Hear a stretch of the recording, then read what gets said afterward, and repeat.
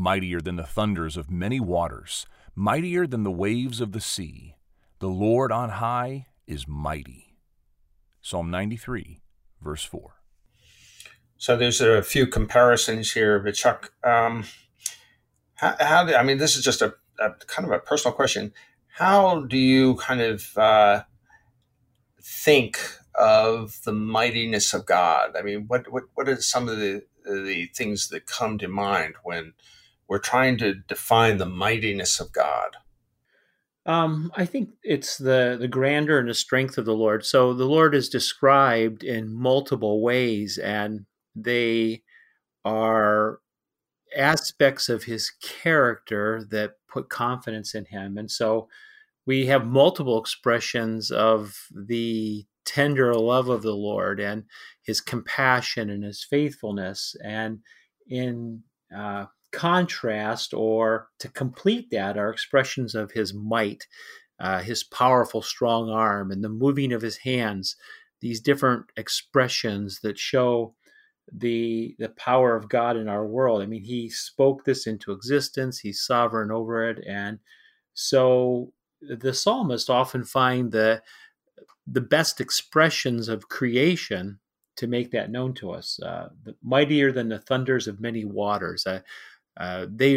People would have possibly had the opportunity to be out in the Engedi and see an instant riverbed that forms coming down the valley, thundering waters that would just sweep you away if you weren't in a higher space. Or those who made it out to the sea. Not every one of the people of that day had made it out to the sea, but we've seen the crashing waves. I've often felt a sense of sadness for people who live continentally locked, especially in Africa. When I lived there, Mali is landlocked and had never been to the sea.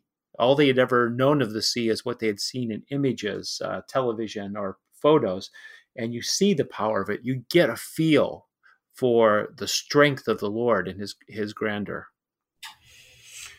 So I'm going to actually come at this a little bit of a different way, because the mightiness of God is in all of the things you said, but it's also in the most minute of things.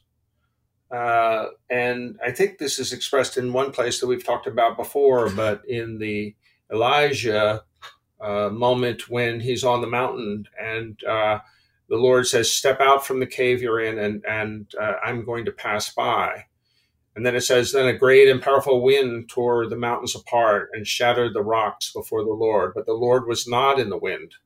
After the wind, there was an earthquake. The Lord was not in the earthquake.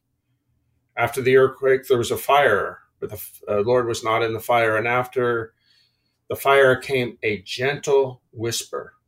Then Elijah heard it, and he pulled his cloak over his face and went out and stood at the mouth of the cave." And sort of on the continue that aspect of the mightiness of God that is in the smallest of things as well as the biggest, you have the birth of the King of Kings, Jesus Christ, in a stable in Bethlehem on the outskirts of Jerusalem on a winter night or an early spring night. And he's not born in the chamber of kings. He's born in the stable of animals. He's the most insignificant of children coming into the world, and yet he is the Son of God. And so the parameters of God's strength go from the most minute of things to the largest of things, because God is in the earthquakes in this, but he's also in a gentle, soft whisper. Yeah, and that's the contrast of God. He encompasses extremes into one person that make us feel safe coming to him.